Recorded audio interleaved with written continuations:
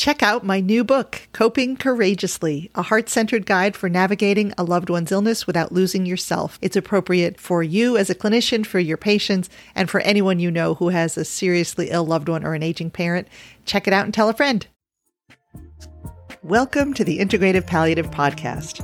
I'm Dr. Delia Caramonte, an integrative palliative medicine physician.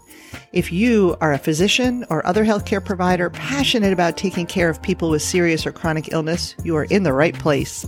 Our motto is whole person care for people with serious illness using all the tools that work.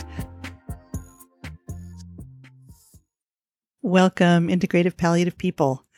Today we're going to talk about meditation, even for people who don't know how to meditate, don't think they like meditating, tell you that I tried it, doesn't work for me, I don't want to, I don't know how to. So we're going to talk about what meditation really is, not what some people think it is. So some people think that meditation is something you have to do with your legs crossed in a certain way, sitting on the floor, maybe with a ponytail. That is not true, not true, not true. So meditation is just focused attention. That's it. That is it. It's just focused attention. And the thing is, it can be focused attention on anything. So often people will learn mindfulness meditation. And mindfulness meditation is when the object of your attention is your breath. So people who are doing mindfulness meditation will focus their attention on their breathing in and their breathing out. And when their mind gets distracted, which it definitely will, because that's what minds do, that's totally normal. When the mind gets distracted, you just bring your attention back to the breath. And that will happen in the beginning if someone is practicing meditation a gazillion times. They'll try to focus on their breath, and then their mind will say, oh my God, we got to go to the market. You gently say, okay, just bring your attention back to the breath. And the mind will say, we have to change the tires on the car. Okay, bring your attention back to your breath, etc. You get it. So that's mindfulness meditation. But that is definitely not the only way to meditate. And by the way, you can do it laying down. You can do it sitting in a chair. You don't have to do it on the floor in a yoga studio at all. But also, that's not the only way to meditate. Meditation is just focused attention. So the object of your attention could be the breath, which is kind of nice because you carry it with you. It's always there. But it could be anything else. It could be a sound that you listen to, like a bell. It could be a mantra or a sound that you create or listen to through a recording. It could be a picture.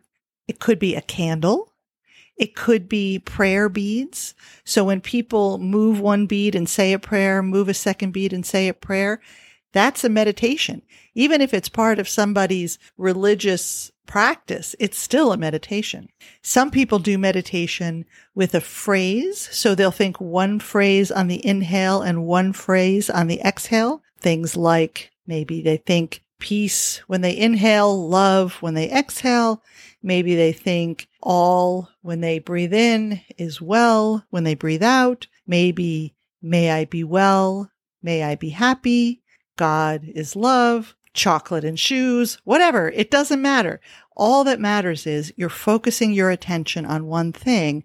And when your attention wanders, which it will, so don't beat yourself up, it will, you just gently and without judgment bring your attention back to your breath. That's it. That is meditation. And the reason that it can be so helpful is it quiets the mind from the monkey mind of going, what about this and what about that? And we have to do this and we have to do that. And he said this and she said that. And what's going to happen? That monkey mind that is constantly chattering away, we just ask it to quiet so we can focus our attention on one thing. That's it. So anything can be a meditation. Anything. Even regular old household things can be a meditation. So I'll give you an example. You could just do your dishes the regular way you do, watching TV or thinking about all the other chores that you have to do. Or what if you did this? If when you do the dishes, you're paying attention to the warmth of the water, to the heft of the plates, to the slippery feeling of the soap on your fingers, to the smell of the soap, to the way the water feels coming out of the tap into your fingers. If all your attention is focused on that, that's meditation. Look, you can get your dishes done and meditate at the same time. You can do the same thing in the shower, focusing your attention on the temperature of the water, how it feels hitting your back, what the soap feels like in your hands, what it smells like, what the steam looks like. All of your experiences, you're just focusing your attention on what is literally happening. And when your mind wanders, you just bring it back to what's happening in the very moment you're in. That is meditation. So you can do it petting a dog. You can do it gardening. You can do it walking. All that matters is that your attention is focused exclusively on that thing. That makes it a meditation. Now, that's easy to say. In the beginning, sometimes it can be a little challenging, and you shouldn't worry about that. So if you try it, even for 1 minute or less, even if you try it in the beginning and your mind wanders, the most important thing is to be accepting and gentle with yourself that happened. No problem, no judgment, no like, oh God, I'm terrible at meditating. There's no need for that. You just redirect your attention back to your focus. So sometimes people use as a kind of trick to hold attention, they'll use counting. So for example, we might have someone who wants to do a simple meditation. When they breathe in, think 1. When they breathe out, think breathe. They breathe in, think 2. When they breathe out, think breathe, etc. up to 10 and then start again. Or sometimes people just count, as in, they breathe in 1, they breathe out 2. They breathe in 3, they breathe out 4. They breathe in 5, they breathe out 6. They do that for 10, and then they start over again. So these are just tricks to try to hold the mind's attention, giving it something to do, which is a perfectly fine thing to do, and sometimes it can help people in the beginning when they're getting used to meditating. Now, the other thing is that some people don't want to sit down and meditate. They'd rather move. So you can do a walking meditation. Walking meditation is where, as you're walking, you are focusing your attention on the sound of your steps, the feeling of your feet hitting the ground. So on the left, on the right, on the left, on the right. And when your mind wanders, you just bring it back to your steps. That's also a meditation. So you can do that the first block when you're walking the dog. You can do it on the way to your car. You can do it walking down the hallway in the hospital. It doesn't matter for how long, and it doesn't matter where you do it. It's just the idea that for some amount of time in the day, you are quieting your chatty monkey mind and focusing your attention on a thing. So consider, as you're walking down the hallway in the hospital or in your office, trying to do, even if it's just 10 or 20 steps, trying to focus your attention on those steps and do a walking meditation. Now, there's another interesting idea that some people recommend, and it has to do with using a unique part of our hearing attention called the cocktail party effect. If you think of yourself in a cocktail party, there's a lot of noise going on, but we have the ability to focus our attention on a particular stimulus or sound, which is the person talking to us, and while we can filter out all the other chatter in the background. So when we activate this cocktail party effect, we're focusing on one sound and we're drowning out the other stimuli around us. So some people recommend that we can actually use this experience to help support a meditation practice. So for example, if instead of counting breaths, the meditator listens attentively to the breath, listening to the breath, the sound of the breathing in and the sound of the breathing out, then that power of the cocktail party effect will kick in. And it can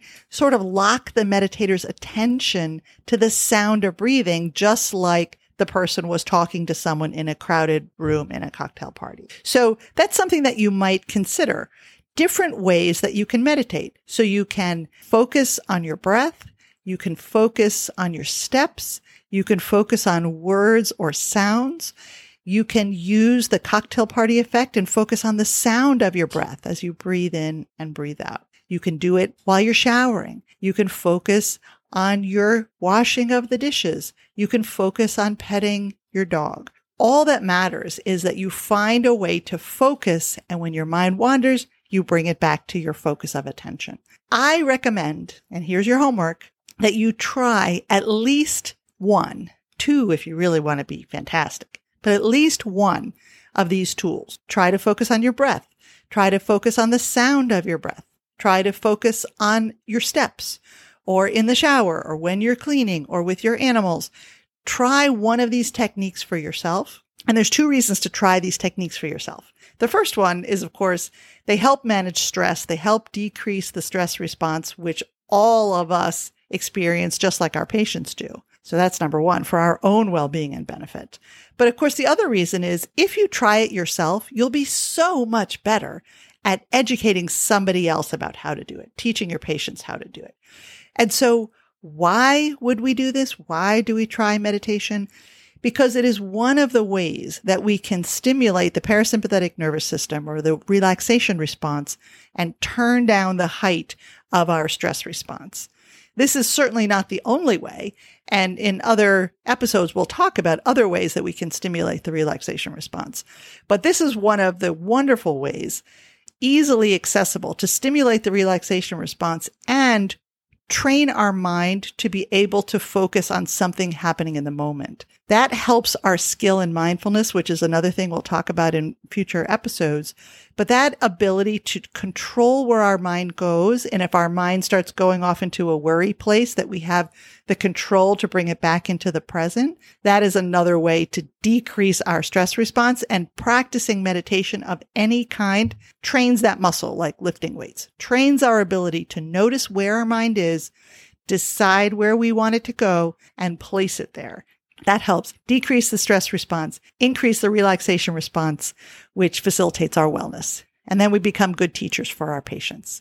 So you got your homework for yourself. Your homework for your patients is to teach one person this week, just one person, about the idea of meditation as just focused attention. Just try somebody.